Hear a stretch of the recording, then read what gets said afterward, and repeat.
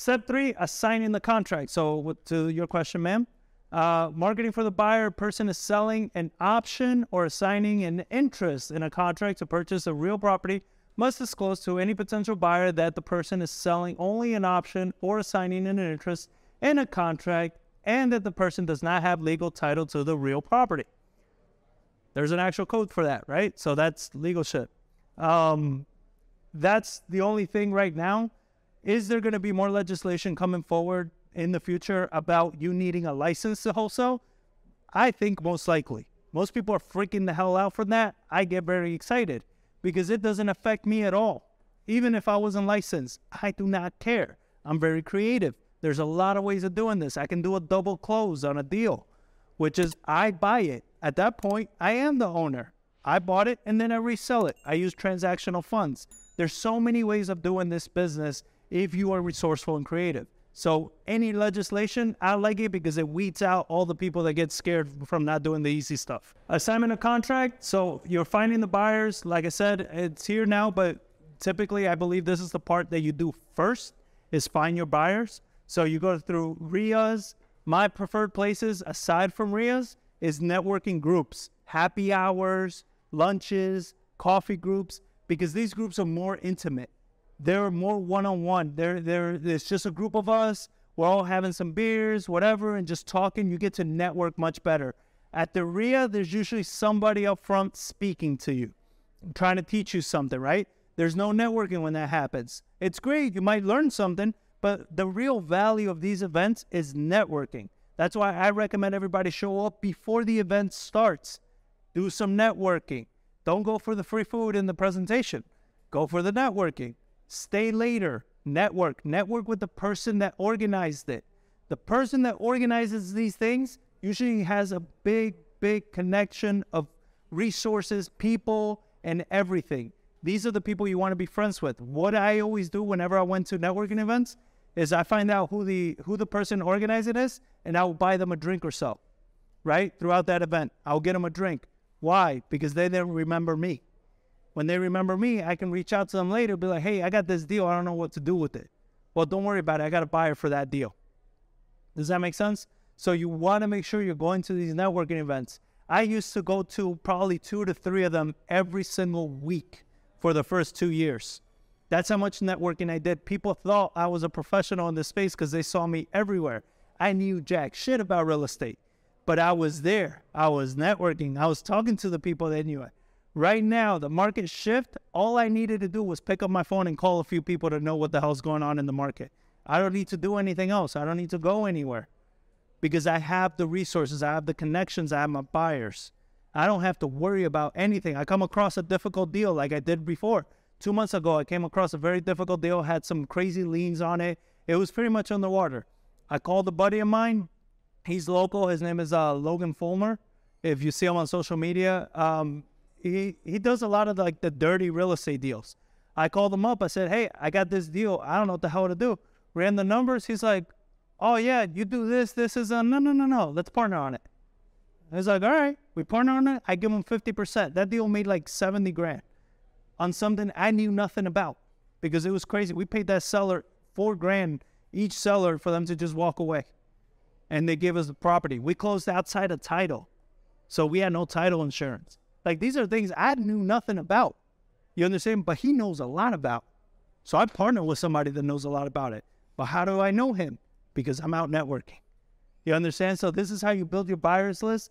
Craigslist, I can't believe that's still there.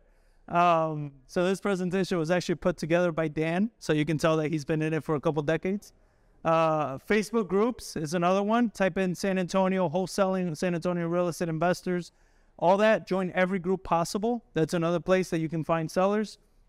Like I said before, previous cash buyers from the MLS that owns multiple properties and hard money lenders as well. Hard money lenders is a good resource. Another good resource is Bigger Pockets. For those of you who don't know, go to biggerpockets.com. It's an online forum. It's pretty much full of investors and agents. And you can find people that are doing deals all the times in your area. You can find buyers there. Any questions on building your buyers list? Also on my YouTube channel, I have a whole playlist build out on how to find your buyers list, how to build your buyers list, and how to pre-qualify your buyers, because there's questions that we ask to make sure we're not dealing with other wholesalers. So we try to find buyers that way. Assignment of contract. The assignment of contract, the contract itself is actually not a TREC form. We had our attorney draft one up for us. So it's something that you can even Google it and find assignment of contracts on Google. There's a ton of them. I would recommend that you always get them reviewed by a real estate attorney, not any attorney, a real estate attorney. Make sure that it covers all the bases that you're going to need for Texas and for what it is that your business operates and how you do business. This is a separate contract. So you're going to have your TREC contract that's going to be at title already. You submitted that contract to title. So title's researching the property, making sure there aren't any liens, making sure you're going to get a clear title. Then once you find a buyer, you're going to do the assignment of contract with that buyer. You're both going to sign, agree on a fee that they're going to pay you for that. And then you're going to send that to title as well. Because once the property closes, title's going to cut the checks. You understand? So you don't have to worry about your buyer paying you. There's also, when it comes, let's see. Okay. I don't know if we're going to cover that later, but you also want to, there's something called a non-refundable deposit. If you guys have been in the space for any amount of time, a lot of wholesalers ask for one. So a wholesaler will ask a buyer for a non-refundable deposit, $3 to $5 grand, whatever it is. This is for somebody, a wholesaler that has a deal. They find a buyer. They're not sure of that buyer. So they ask for a non-refundable deposit, because in case that buyer does not close, there's a very high likelihood that that wholesaler is going to lose that deal, because they're going to piss off the seller and the seller might back out. So the wholesaler is running a lot of risk with that buyer. This is, again, why we vet our buyers first to make sure that's not the case. You understand? So you can do that. Now, this is completely up to you. Where this has been abused is wholesalers ask for a non-refundable deposit. The seller finds a bunch of crap about the property that the wholesaler never disclosed or didn't know about, whatever it is. The buyer wants to back out because it's like, dude, this is not even what you pitched me. And the wholesaler says, well, screw you, I'm keeping the non-refundable. To me, that's bad business practice. You understand? Because, like, the buyer, you pitch them one thing and they're actually buying something completely different. That's bad. You understand? Your reputation does matter. Your word should matter to you. So that's where I find issues with some of these wholesalers, is they're doing this all the time and they're just like keeping the non-refundable or trying to force these buyers to close on a shitty property. I don't agree with that. I don't condone that crap. You know, I push you guys to do ethical real estate. There's plenty of money to be made on the ethical side of real estate. There's no reason to take advantage of people. You understand? So that being said, as a buyer, I've never paid a non-refundable deposit. I have brand and reputation with me. When I say yes to a deal, I buy it every single time. Not once have I backed away. You understand? So wholesalers know that about me, so they don't ask me for that, because I won't pay it. Because of just that. There's that risk that I'm like, if you know me, you know I'm going to close, and you're still asking me, I feel like you're going to screw me over. There's something in here that you're not disclosing. You understand? So I don't like doing that. But that's open to everybody. It depends on how you want to run it. So you have the standard HUD and a blind HUD. When you're doing a closing, you can do the standard HUD. It's what we all know, what we all have done in a traditional one. But you can do a blind HUD so the seller doesn't see that you're assigning this property. All the seller sees is that you're closing the property with them. That's all they need to see. They don't need to see anything else. Is there a problem with wholesaling the property? No, there isn't. But do sellers get, cuckoo about it sometimes? Yes. If you tell them I'm going to assign it and all this, then they'll be like, well, why are you making this money? Well, you can't. You understand? Like, without me, you're not going to make this money. Without me, you're not going to sell this house. So my time, my effort is worth this much, because I do have the buyer. You don't. You understand? So it's like, that's why I'm getting my assignment fee. Yes, ma'am. What's the commission on that? Is it variable? Do you get... Yeah, the commission on a wholesale. So that's your assignment fee, right? That's what we keep saying, the assignment fee. I like to operate backwards, where I look at where can I get it on the contract so it solves the seller's problems and everything. And then I look at where can I sell it so it makes sense for the buyer. And then whatever that difference is what I make. That could be, like I said, $128. It could be $75,000. All in between. You understand? I mean, it's a big range. It depends how well I structure that deal. Yeah. At the title company at closing, you give that check, Yeah. so the seller sees. No. No, that's what the blonde HUD is. Because we don't, this doesn't all happen at the same time. Like, the seller can come in and sign in the morning, the buyer can come in and sign in the afternoon. Ask for a blind HUD. 100%. Yep. Just to avoid those situations. And when I'm doing the big, that I'm making a lot of money on a deal, that I'm maybe making, like pretty much anything over 30 grand, I'll end up doing what's called a double close. Because then if my buyer sees that they're paying me over 30 grand, they're like, hey, screw you, man. Like, I'm only making 25. It's like, well, what the hell does it matter? That's what you want to make. Like, I'm the type of buyer that I've helped wholesalers wholesale me deals that they make more on the wholesale fee than I made on the flip. But I don't care, because I want you making money so you bring me more deals. You understand? So I don't care if you make more money. All power to you, because there's going to be other ones that you're probably going to make 5 grand on. And that's fine too, right? Because everything is going to average out. There's going to be more deals than not that you're going to not make a lot of money on. And then you're going to have some really good home run deals. And you need those home run deals to carry you through the really shitty ones that you've done, right? So it's going to be a mixed bag of things like that. That's why you can't be emotional about, like, oh, it's, I'm making 50 grand. That's just greedy. Why is it greedy? If the seller got what they needed and they're happy, the buyer getting it for the price that he wants and he's happy, we're all happy. Why can't everybody win, right? Now, if you're taking advantage of the seller and they're like hurting, and then you're screwing over the buyer because you're not disclosing stuff, now is when we get into that murky stuff that you see a lot of shady investors get into. And that's the stuff that I don't like, I don't condone, and what upsets me about so many of the people that get into wholesaling just for the money.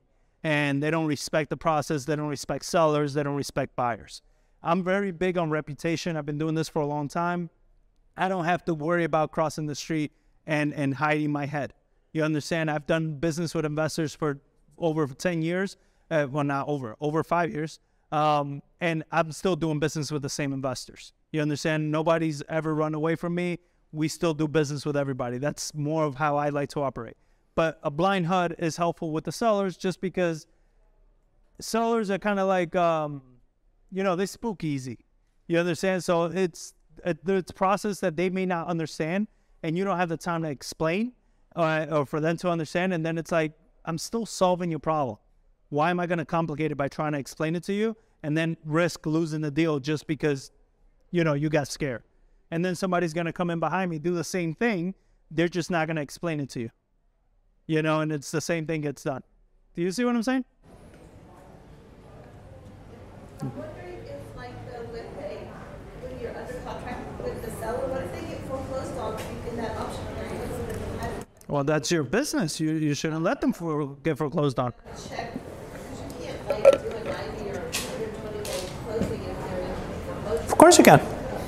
Yeah, there's ways of delaying foreclosures. You understand? Like, there's some banks we've dealt with that just submitting the offer that we've given them with proof of funds is enough for the bank to delay the foreclosure until the closing date, right? So the banks would do that. There's a TRO that you can pay an attorney to do a temporary restraining order, which will delay the foreclosure. They can do Chapter 7, 11, or I think 13 as well, bankruptcies, which will delay the foreclosure as well. And there's a lot of ways of delaying foreclosures. There's a lot of, different tools that you can use to delay a foreclosure. So there's no reason why you should get foreclosed on.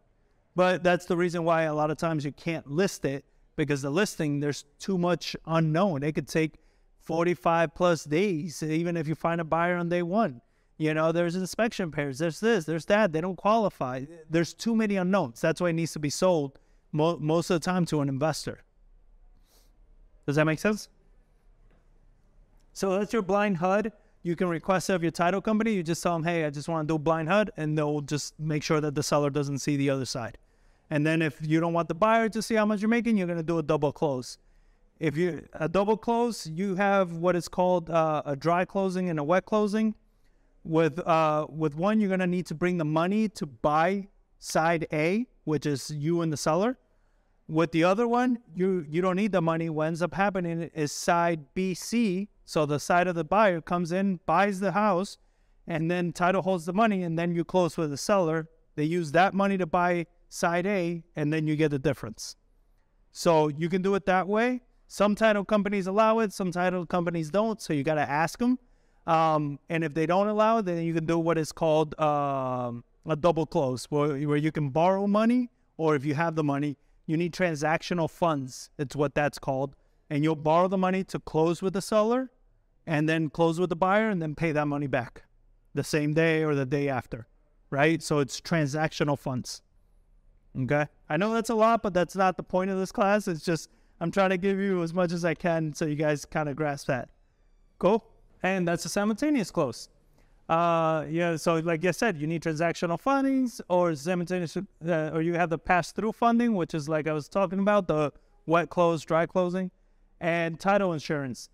We get title insurance on all our properties. That makes sure that the title has been cleared and there's no problems. Does that work all the time? No, that's why we get title insurance. We've had situations when we try to sell the property, there's been a title issue that our title company initially didn't find. And now we have title problems. And those title problems can cost you tens of thousands of dollars, or it could cost you the whole deal. That's why you get title insurance. So then now the title company is liable for that, not you. You understand? We always get title insurance on all our properties. I'd rather them be liable. They have the big insurance policies. Let them deal with it. I don't want to be coming out of pocket or being stuck with a property I don't want. So we get title insurance on all of our properties. And that's it. So that's the contact for Stepstone Realty for you guys that want it. And then that's my contact and email and everything like that. So any questions, anything you guys want to expand on with this whole wholesaling thing? Anything at all? I know I blew through all of it kind of quickly.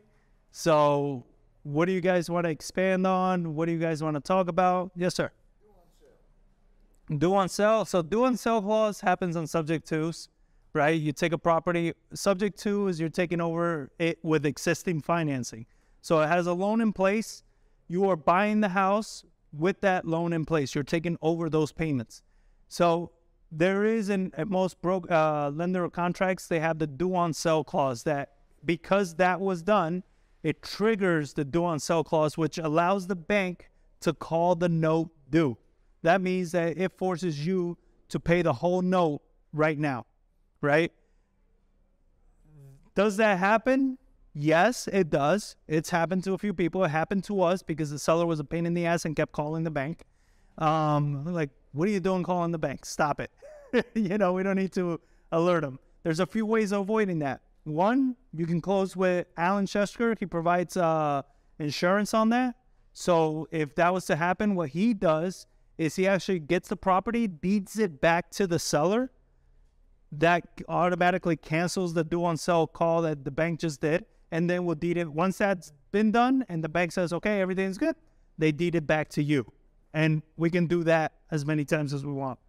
Another thing you can do if you're dealing with a smaller lender, this is what we've done in the past. We reach out to a smaller bank. We tell them, hey, yes, we bought it. We're making the payments. I have a tenant in place. The person was going to lose the home. Everything is current. Everything is good. The lender's like, all right, cool. They withdraw it. Doesn't happen all the time, but when you're dealing with small lenders, that's another way of doing it. All right? So those are pretty much the two best ways. Another way is you actually sell the house.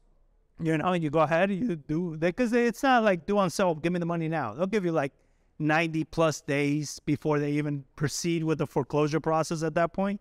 So you have plenty of time, so you can go ahead and sell it. But there are times where there's just no equity, and that's what we told that small lender. We're like, look, there's no equity in this deal. Like nothing. You guys can foreclose, but then you're going to have to do a short sale or take a hit on it. So we're making payments. We got a tenant in there. We're cash flowing, and they're like, yeah, you're right. So they just let us stay. And Brooks will use to execute due on sale. We'll execute it? Oh, yeah, there are lenders that will. Yeah, for sure. But there's always ways around it. That's why, again, the network matters. because when that happened to us, I didn't know what the hell to do. It was the first time it ever happened to me. Like, I was sold by every guru out there. That never happens. Bullshit, it does. You know, and then it's like, what do you do at that point? So, but my network helped me out. I was able to reach out to people that have done this, and they, you know, after I reached out, I was like, this is nothing. But the network does matter. Any other questions? Suggestions, thoughts, things that didn't make sense? No? Everybody's got it? Everybody's going to get out there wholesale tomorrow? I'm telling you, like, it's by far one of the best strategies. If you're agents, you're coming across sellers all the time. There are sellers that you just look at and they don't have the time. They're distressed. They need to do it. If you have a few buyers in your pocket, you can help them out in 2 seconds, you know, and you can make a lot more than what a listing fee would be. You know, like a listing fee, you get your 3% or whatever it is on a wholesale. I mean, we haven't done a wholesale in years that hasn't made us at least 20 grand. You know, like all of our wholesales. Now, we don't do, a lot of wholesalers have the mistake that they say, you know, hey, I got this deal on the contract. I'm wholesaling it for 10. They just put an arbitrary number out. Like, I don't do that. I do whatever makes sense, right? Like, if a buyer comes in and they're like, I can pay you this, but it's only going to make me 4. All right. You know, it's still money. You know, I'm not going to be mad at it. I still rather make something than nothing. I already marketed. I want to help out the homeowner, right? So I don't put an arbitrary number. I make sure to match it to whatever my buyer needs or wants. So that's what I do. And this is a basic class on wholesaling. This is just to give you an overview. I do classes on like sales that we go in deep on a script that I built out. It's like 9-10 pages long, but it works very well. And we go over scripts. We go over, you know, cold calling techniques, marketing techniques, how to, you know, stack lists. I use Excel for most of those things. I've gotten very nerdy with it because I used to be very, very broke. So I got very good at stacking, and I can stack a list in Excel in like 2 minutes instead of paying the software to do it. So we go over a lot of those things. So definitely, you know, if you subscribe to our YouTube channel or just reach out to me with anything, you get a deal, you get a seller that needs to sell, and you're like, I don't know what to do, call me. And if they need to sell, there's something to do there. You know, I've done short sales. We've done it all. We partner with wholesalers all the time. You want to learn the flip process, we partner with you on that too. We'll bring the money. We'll handle the renovations, you know, and you get to learn that whole process of how to flip houses, how to do all that. So a lot of resources, guys. Take advantage of them.